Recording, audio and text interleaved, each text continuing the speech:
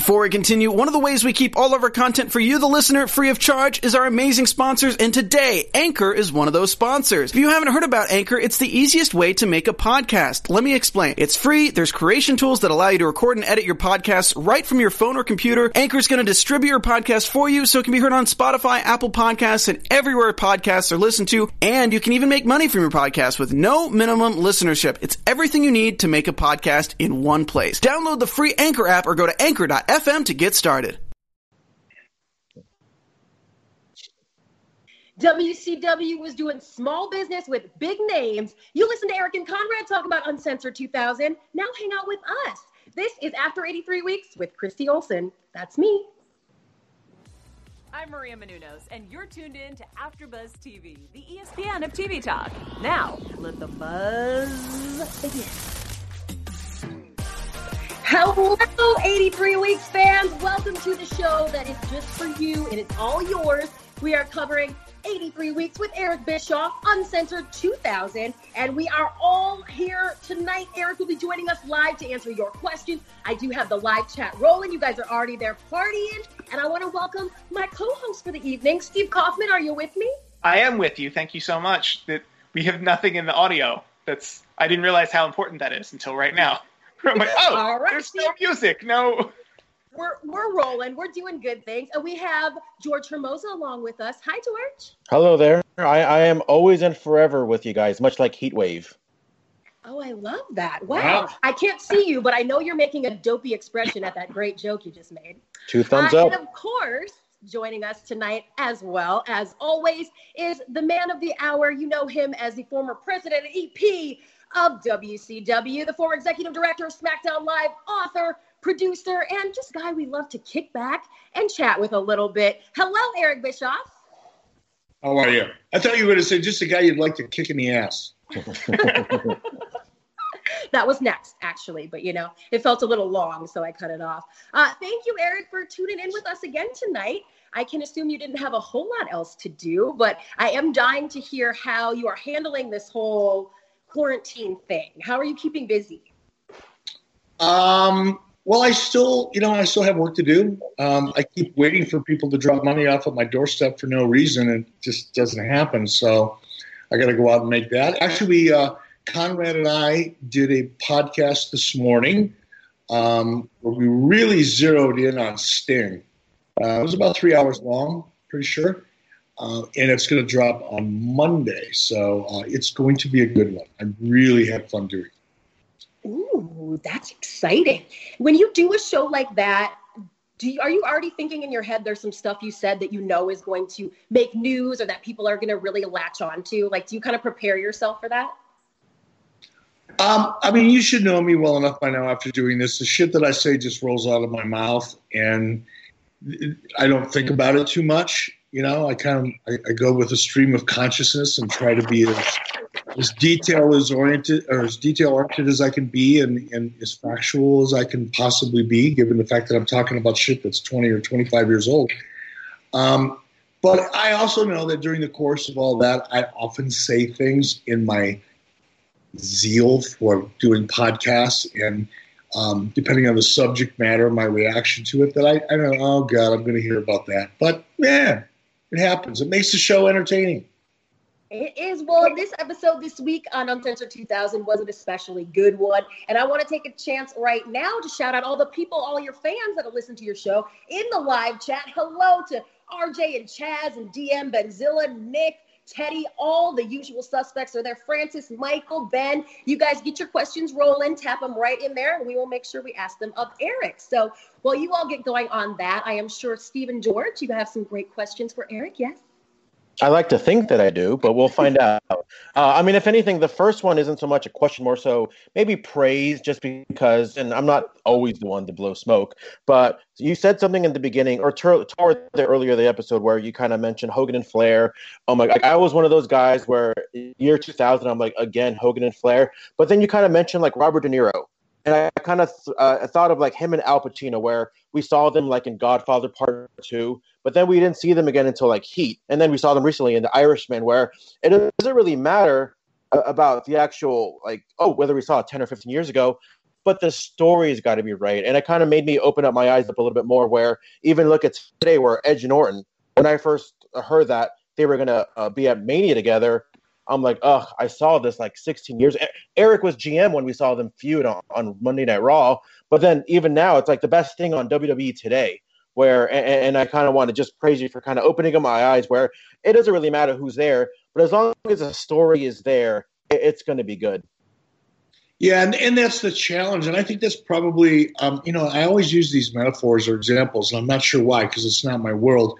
But I think, when an actor reaches a certain point in his or her career of success, I think that's one of the reasons why they have managers and agents who really help guide them through their next project. Because the last thing that I shouldn't say the last thing you want to do, I guess it's a great thing to have happen to you. But if you get, pigeonholed or stuck with a certain type of character that you could never get away from, the number of movies that you're going to be able to do in your career is going to be limited, or the success of those movies, which is the same thing, is going to limit your career. Whereas if you carefully pick the right characters and the right scripts where you can bring your strength to it, but it feels completely different than the movie you did last time, I think that's part of the key to longevity. And I think you're right, George. There's probably a way to more deliberately kind of be aware of that. And thinking about what possible storylines could be. Because I'll be honest with you, I've been guilty of this. It's like, I've seen it before. Well, why not figure out a way to wrap it up and make it look completely different than it was before? And I never really thought that way until I started talking about things in retrospect, like we did on Uncensored. Speaking of the end of folks' careers, Terry Funk was on Uncensored 2000, and I guess it's a two-part question. Do you believe Terry Funk was going to stay retired in the late 90s? No. Do I believe Kiss is actually going to retire this time, even though they announced it in 1999 or 98? They've been on a perpetual, retirement tour and farewell tour. No, fuck no. I never believe when any wrestler says they're going to retire. And I say that with so much respect because, the people that have, the fortunate few who have been able to make a living in professional wrestling throughout their entire adult life, starting at 18, 19, 20 years old, breaking into the business. And we're talking about guys like, Terry and Dory Funk and Dusty Rhodes and, wrestlers of that era. It wasn't like today. There's some of them made good money, but a lot of them were barely breaking even, and the life they lived was just amazingly different from the way, some of the top stars and even mid-level stars live today and work. So those guys, I'm sorry, I just got off track. I was thinking about something else. Question. The follow-up was, did I think he was going to retire? Those guys and people like them, even younger guys, and people like through all of the generations of wrestling. When you've spent your entire adult life doing it, you miss it, man. You get a rush performing in the ring, and I was never a wrestler, and I don't put myself in the same category as guys like Dusty Rhodes and Terry Funk and the rest of the names I mentioned, or Ric Flair or Hulk Hogan or anybody else. Not even the same category as the guys and gals that are in NXT, all right? That being said, I've had enough time in the ring with those guys in front of a crowd to get a sense of what that does to you. And it's very addictive. That's why they have such a hard time giving up. It's why the Rolling Stones still tour to this day. I'm supposed to go May 16th in Minneapolis, but it was canceled. It's a bucket list thing for me. But they're not touring because they need the money. Terry Funk isn't necessarily, if he ever does get in the ring again, or any of the people in that category. The Undertaker, he's not doing it for the money. He's doing it for the rush. Hulk Hogan, who I've talked to at length about this type of thing, he doesn't need the money. If he was able to, he's not really able to right now, and I'm not sure he will be. But if he was able to, if he got a call tonight and said, hey, be here Monday, and he was capable of doing it, he'd do it in a heartbeat, not for the money, for the bam that you can't get anywhere else. then I guess the quick follow-up is, did you ever have doubts that Terry Funk couldn't or shouldn't perform at the level he would want to? Well, that's up to Terry Funk. And that's a really good question / observation. There were times, and again, I'll talk about Hulk Hogan, because I was closer to him than I was most talent. And there were times when I would very subtly, carefully try to talk to Hulk about less is more. Because at a certain point, even though the talent, and I understand this, it's just the way our brains work as performers, and males in particular, because of our egos. Our brains still think we can do things that our body can't. And you can get away with it for a while. You can cheat it. You can do things a little differently. But over time, those little cheats add up to a presentation that will live up to your expectation or the audience's. But you kind of do it anyway because you got this addiction, right? And I think that, there's a lot of guys who had to adapt, like Ric Flair, like Hulk Hogan, and everybody else, that falls into that category, all have to adapt. And I'm sure in their minds, they walk out of the ring knowing, God, it wasn't what it used to be. But they're overcome by their need to go out there and perform. Yeah, wow. It's kind of a fascinating phenomenon. And going off of that, Eric, the WWE has made a lot of the WWE Network available for free right now to fans because of what we're all dealing with. What are some of your favorite old matches to watch, or old shows, or what are something that you can suggest to fans to make sure they go back and watch, maybe if they've never seen before, just to give another look at? Do you have some kind of top network picks from back in the day? I really don't. For obvious reasons, I like to go back and watch AWA stuff. Just because, I grew up with that.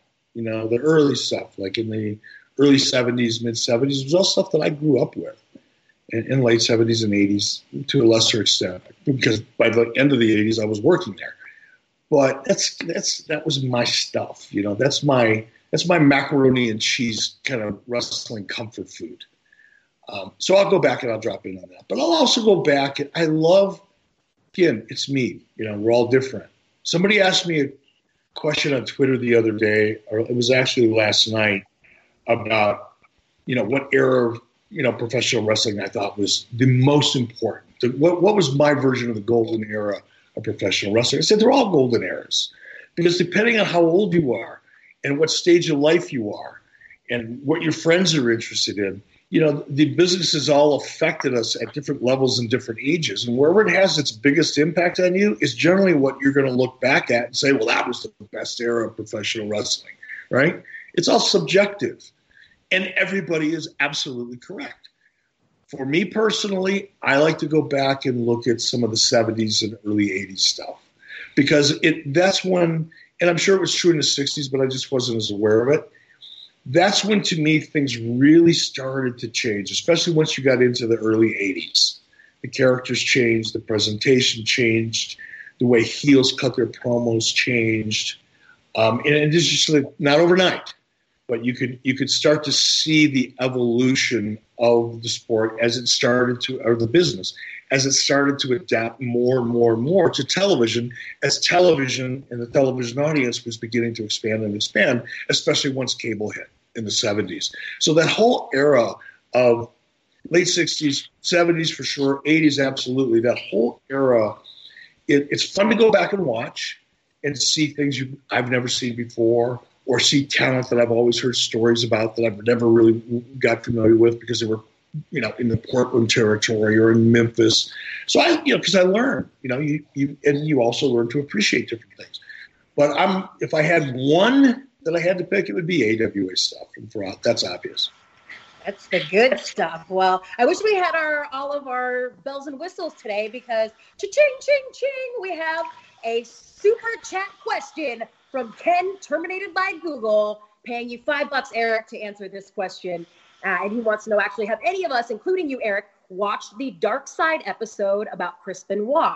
He said, I know that Eric said he didn't have a close relationship with Chris, but Ken is wondering, Eric, did you have a chance to take in the episode, and what did you think? I have not yet. I fully intend to, but that's something that, if I'm going to sit down and watch something like that, I need to do it alone.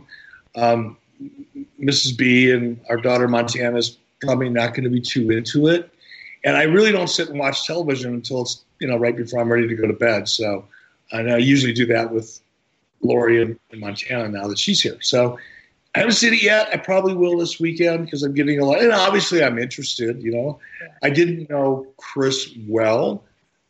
Certainly we were, professionally we were very friendly, and I would say superficially we were friends, but we didn't go out after work or talk outside of the business. So we were friendly, but not friends is the way I would put that.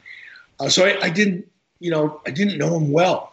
I couldn't have contributed anything to that documentary, but I'm fascinated to hear what guys like Chris Jericho and others who were very close to Chris Benoit have to say. So I'm fully intending to see it, but I haven't seen it yet. Also, excellent filmmaking on that documentary. They're doing a great. Jericho's really a standout, but I thought it was very well done. Yeah, and they're doing such a great job. I've had a chance to work with them now a couple times on a couple different series that they've done or specials, and it's been a pleasure, and it's really fun to watch it back. And if anybody didn't catch it or didn't DVR it, it is available for free on Vice's YouTube channel. So, guys, make sure you go ahead and watch that back. And kind of going off of that, Eric, Maurice in the chat, he says hello, and he wants to know, if you were employed by WWE, would you sign Chris Benoit Jr. to a contract? So I think maybe you can just sort of answer, Eric, about the politics of maybe signing him right now, or what advice you would maybe give to him at this time. I don't want to reference any politics because I don't know what the politics are. You asked WWE. I think first of all, I think he would be far better served to go to AEW than he would to WWE. But in either case, if either of those opportunities became available, if I were managing David, I would really think hard about getting into the ring and making that choice, because being the son of a wrestler, being the son of a star in this business puts so much pressure on you, way more than the pressure that's on the average person. You take two people of equal talent, equal potential, everything is equal. Genetically, they're equal and almost identical except for birth parents, right?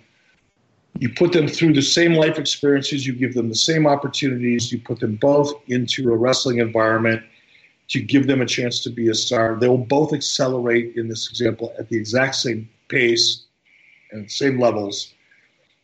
And the son of a star or daughter, as the case may be, of a star, an established star, a big name, versus the son of someone who's coming in with no baggage or help, I would bet against the son or daughter of a star every single time.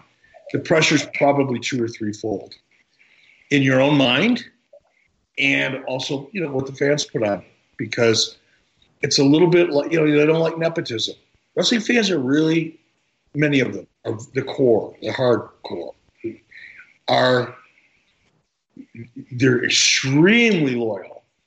But if they think that a talent is getting in because of his or her last name or any kind of special opportunity, that specific talent, that particular talent, has to work 2 or 3 times harder than anybody else just because of that burden. So I would try to talk him out of it. It's like I gave my own son the same speech. It was much more detail, by the way. Because he had even a bigger burden because his last name was the same as mine. He wasn't just the son of somebody in the wrestling business. He was the son of me in the wrestling business. But it's really tough. So I'd advise against it. But if he made that choice, if he had that choice, I would steer him towards AEW for obvious reasons. Have you and your son ever talked about that conversation now? Has he ever said like, hey, Dad, thanks for telling me not to do it? Or any other kind of sentiments? No, I mean, look, I don't want to speak for Garrett or put his feelings in any kind of context because he and I haven't talked about it now for a long time, a couple of years. It was his dream, to get in the ring and to work with me, to not necessarily in the ring with me, but to be in the business with me. That was his childhood dream growing up. I didn't really realize that until we had that conversation when he was about 18 or 19 or 20, somewhere in there. My dad is a dad, I guess. But when we did have it, I was just brutally honest with him. I was clinical about it. And he got his opportunity, and I think he was very satisfied in a lot of ways. I think it fulfilled, he got to work with me, which was his original goal, right? I exposed him to all areas of the business. I wanted him to learn it. He went to wrestling school at Rikishi's Wrestling School out in Los Angeles, moved out to L.A., lived in L.A. for quite a while, training there, and then moved to Florida to train with Hulk and Brian Knobbs and a crew of guys down there when Brian Knobbs had his wrestling school. It was a good school, by the way. So when it was time for him to break into the business, I said, okay, you're not going to come in as, Garrett Bischoff. You're going to come in as a referee. We're going to give you a gimmick name. And I never associated with him backstage. When we were on location at TNA, if I saw him coming towards me, towards one of the sound stages, whatever, I'd avoid him or he'd avoid me. Nobody really saw us together in the beginning, before he was revealed, right, as my son. But in the very beginning, when he was a referee, he couldn't ride with me, couldn't be seen in a hotel with me, none of that stuff. We kayfabe. And it's not that people didn't know. It was I wanted him to learn the respect that way. That would teach him to have a certain amount of respect for the business and not just expose everything before he really understood or had a chance to begin to understand the business. But then I exposed him. I let him sit in the writer's room. I let him sit in our TV meetings before our shoots. And then, of course, we ended up working together. So I think his career was, for him, he probably scratched that itch or checked that box. But it was time for him to get out, for a couple of different reasons. And I think he's okay with it. I think deep down inside, I'm sure he has thoughts from time to time. Like, what if I would have just gone to WWE? I don't blame him for having those thoughts, but I'm glad he didn't. Another super chat here. Geek Core said, were you pissed when you saw DX rip off the NWO? I think they're meaning D-Generation X in general. No, I wasn't pissed at all. I was flattered to a degree. And I don't mean that in a braggadocious way. I mean, I went, wow. When somebody reacts to you and what you're doing in a way that is kind of a replica, at least of the formula, you acknowledge it, I acknowledge it, and I was deep down inside kind of flattered. I forced them to change their business. That's kind of a big win, especially with a guy like Vince McMahon in WWE. To force Vince McMahon to change the way he presented his product. And I'm sure it was a way that he didn't really feel comfortable with, knowing or thinking that I know Vince the way I know Vince.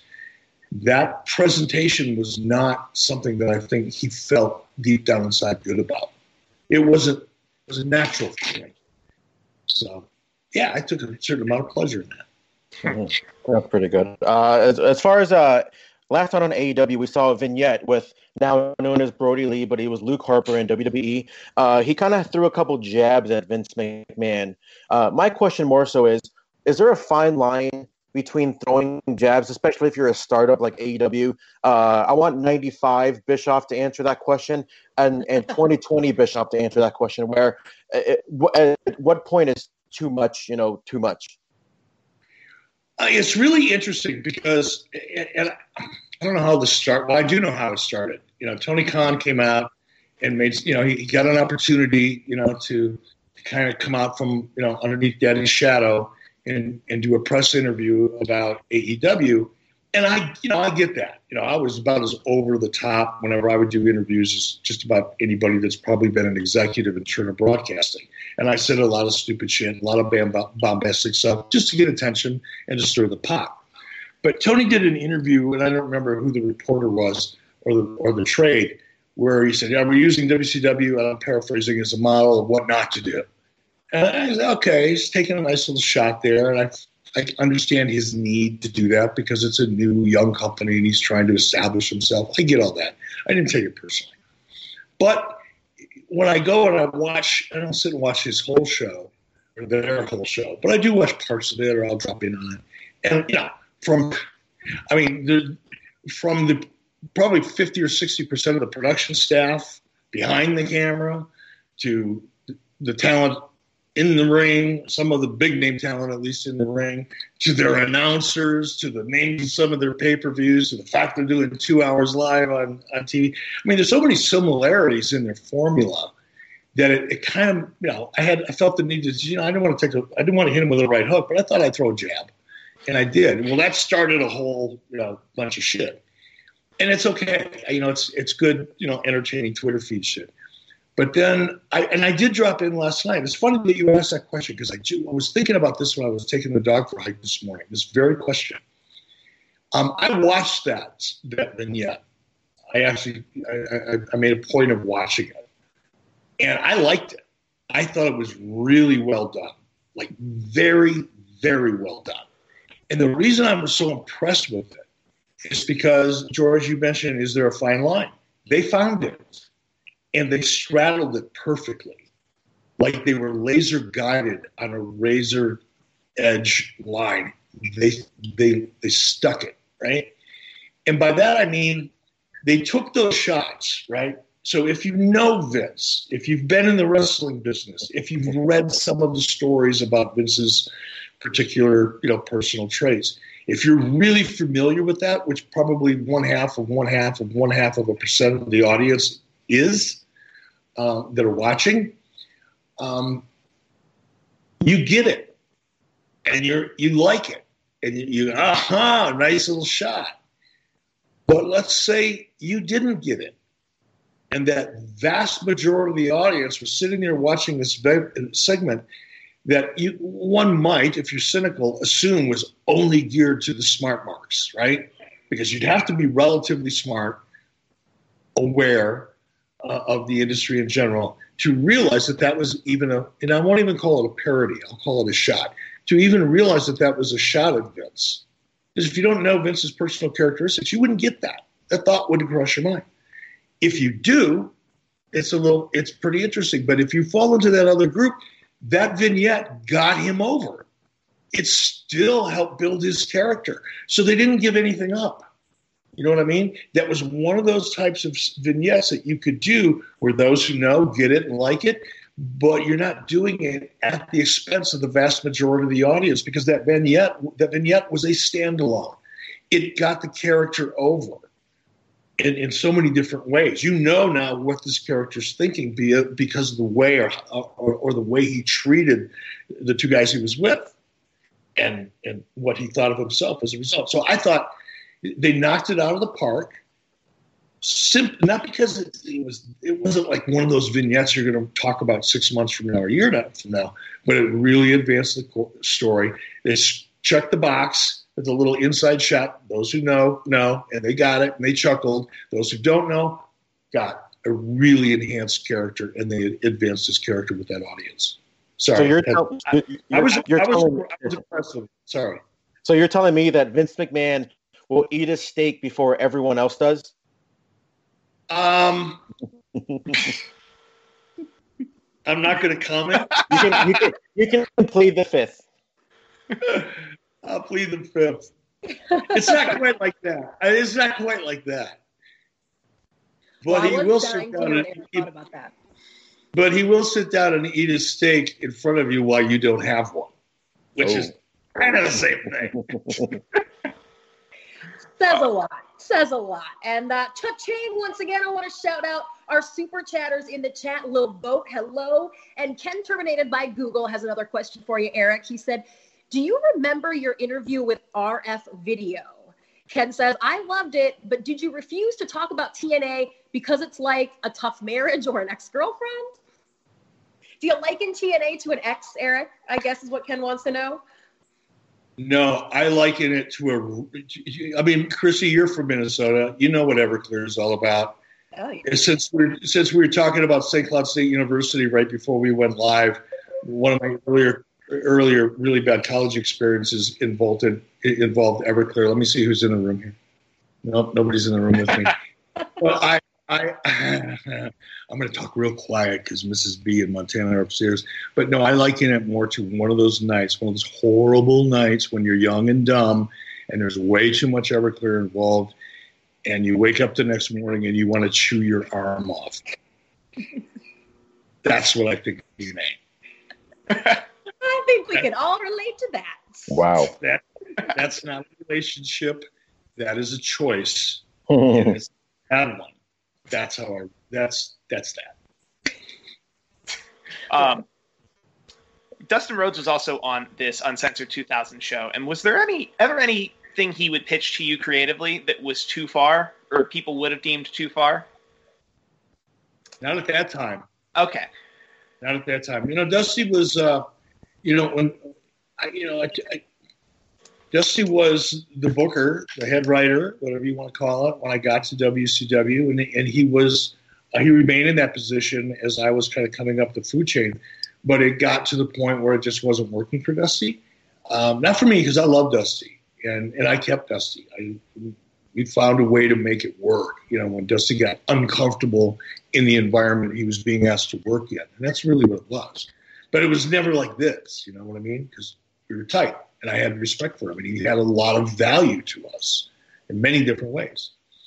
But once Dusty walked away from the creative and kind of handed that off to somebody else, he didn't really want to be involved in it. Now, as a talent, and announcer, whatever, supporting cast member, he was all about it. He'd do whatever and throw himself into it and try to add to it. But he had no interest in creative when it wasn't his baby. And that's kind of the way Dusty was. I was asking about Dustin Rhodes, but yeah. Oh, Dustin. I thought you said Dusty. Rewind the question. I was asking specifically if Dustin Rhodes had ever pitched anything to you for his character on WCW that had pushed the envelope in any way. No, not that I remember, no. And it's funny because I was pretty friendly with Dustin, too, and still am. But, we went hunting together out in Wyoming. We went, Dusty and Dustin and Doug Dillinger, myself, my wife, went all up into the mountains in the Bighorn Mountains outside of Sheridan, Wyoming, and went hunting together. So I had a great relationship with Dustin. But he never really came to me, that I can remember at least, with ideas, with something that he was really passionate about. So we've seen a lot of these. Obviously, we all watch Raw, SmackDown. We see what's going on in the world. And this isn't the first time that Raw has had to cancel a show. It was 5 years ago when I want to say they were snowed in the day after Royal Rumble 2015. But my question is, with Nitro, Thunder, Clash, pay-per-views, were you guys ever close to having to cancel a Nitro or to say, hey, everybody stay home because of a big blizzard? And was there ever any plan, if that were to ever happen, where, all right, we can't have people come to Nitro, so we're going to do this instead?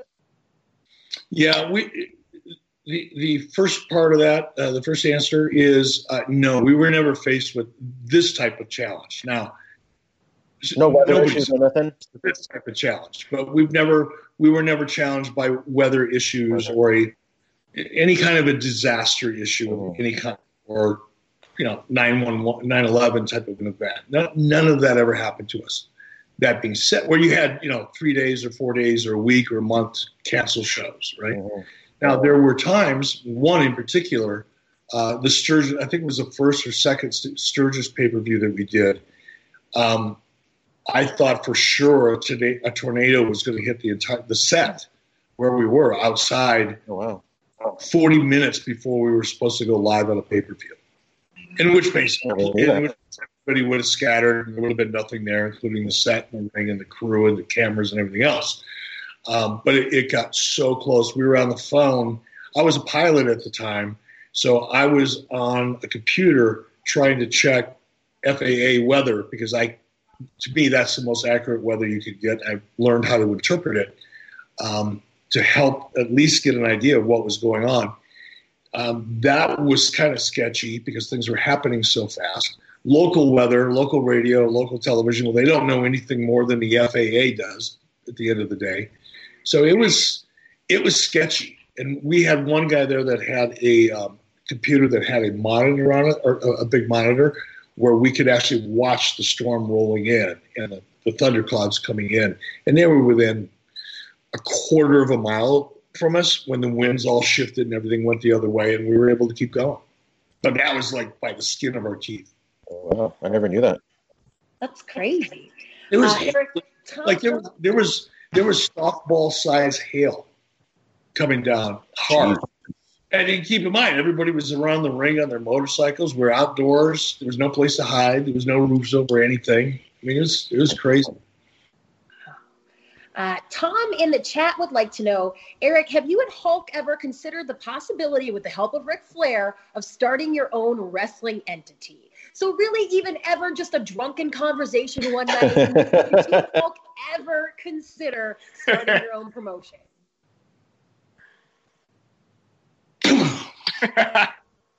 No. There's not enough liquor to even get the conversation started. We would all pass out first. But none of those guys, including yourself, have any. There's no like, oh man, I watched TV and it sucked so much. I watched TV, I fast forward and then got over it. No, I mean, look, I guess I should have answered that question differently. If in the last 5 years, no. But there was a point, because of different opportunities that kind of came our way. Hulk and I did take a couple different meetings. We took one with Fox a long time ago, Fox Sports. We took one with a group in Las Vegas of some very successful venture capitalists who were quite interested. But those were like 15 years ago or so, 12. Since then, no, there's never been a conversation.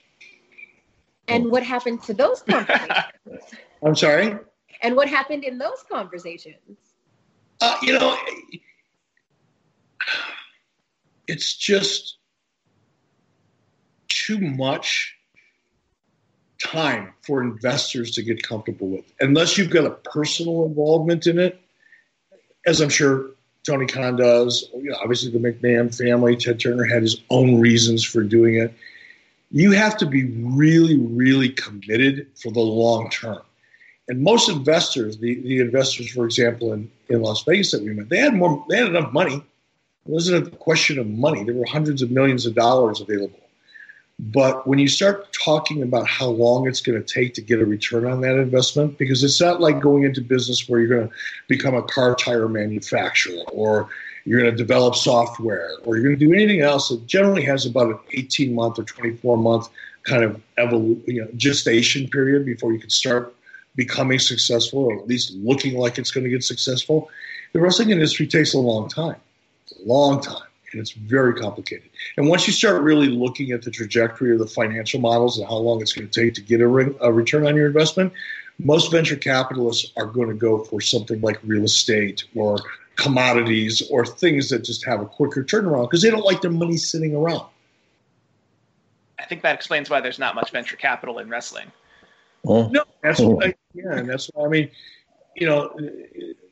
commentary about Tony Khan and his shots at me aside or WCW, I'm thrilled to death for the industry as a whole, for the people who I know that work there, whether they're friends of mine or not. Grateful because it's really hard when you've spent your life in the wrestling industry to go out and find a way to make it an equal or greater living outside in the quote-unquote real world or civilian world. So when somebody comes along like the Khan family who are willing to invest, who aren't looking at their calculators and their calendars and going, wait a minute, if I don't get at least a 7%, ROI on this investment by year 3, I'm in trouble. And, that's a ridiculous kind of pressure to work under. So I'm very grateful and happy that AEW's up and running and they're not looking at their watch, hopefully. I don't know this for a fact. I'm assuming because they're smart people. They've got a long-term vision, and that's hard to find in the VC world, in the venture capital world. Interesting. I got one last question for me, at least for me. I know you weren't there. I know you weren't in charge, but I know they were in Miami, Florida for Uncensored 2000. So what in the blue hell would have them come out with a Yappa Pie strap match? Would South Beach strap match not good enough or something? Why Yappa Pie? I know I like when Hogan said Yappa Pie strap match, brother. I mean, maybe that's why. Well, here's what's funny. It's not Yappa Pie. It's Yavapai with a V. Oh, wow. Okay. And it's an actual, it's an indigenous tribe, Native American tribe in the central part of Arizona, southwest part of Arizona. They kind of commingled with the Apaches and a couple other tribes in Arizona. But they were very, a lot of their home turf, I guess, as you would call it, was in the area that I used to live in. Tremendous amount of history. I used to go to some of the caves because they had cave drawings still up. You can go see them. It's pretty cool. But no, it's an actual tribe. They're still there. The tribe still exists, very small. But it's Yavapai, not Yavapai. Why they didn't come up with a South Beach strap match or some shit? Seminole? I don't know. Yeah, they could have gone with a Seminole strap match. I don't know why they didn't. I didn't come up with it. I guess because it probably happened before, like probably Wahoo McDaniel or somebody had a Yavapai strap match and somebody thought it sounded kind of exotic and cool. And somebody remembered it in a meeting and go, oh, yeah, we'll do one of those. We got to call it something. Let's call it that. Fair enough. Too bad you weren't there, George. Well, we are going to take one last question from the chat. Junior Masada wants to know, Aaron, what are your thoughts on the empty arena shows that are going on now with WWE and AEW? What do you think they're doing well? What could be done better? Thoughts on this? I think AEW is doing a great job. I think WWE missed the mark first couple shows. And I almost picked up the phone to call someone and say, hey, maybe you just want to think about this. Here's my take, right? When you look at the WWE product in particular, it's a very glitzy, well-lit. The production values are second to none. When it comes to live event production, there is no one on the face of the earth that does live event production the way WWE does it. It's an art. Okay, that's the good news. The bad news is when there's no audience and you still dress everything up, it's still bright. There's colors, there's lights. You can see that there's nobody there, but the venue has no personality. The venue has no character. It's a bright, multicolored, very sterile environment.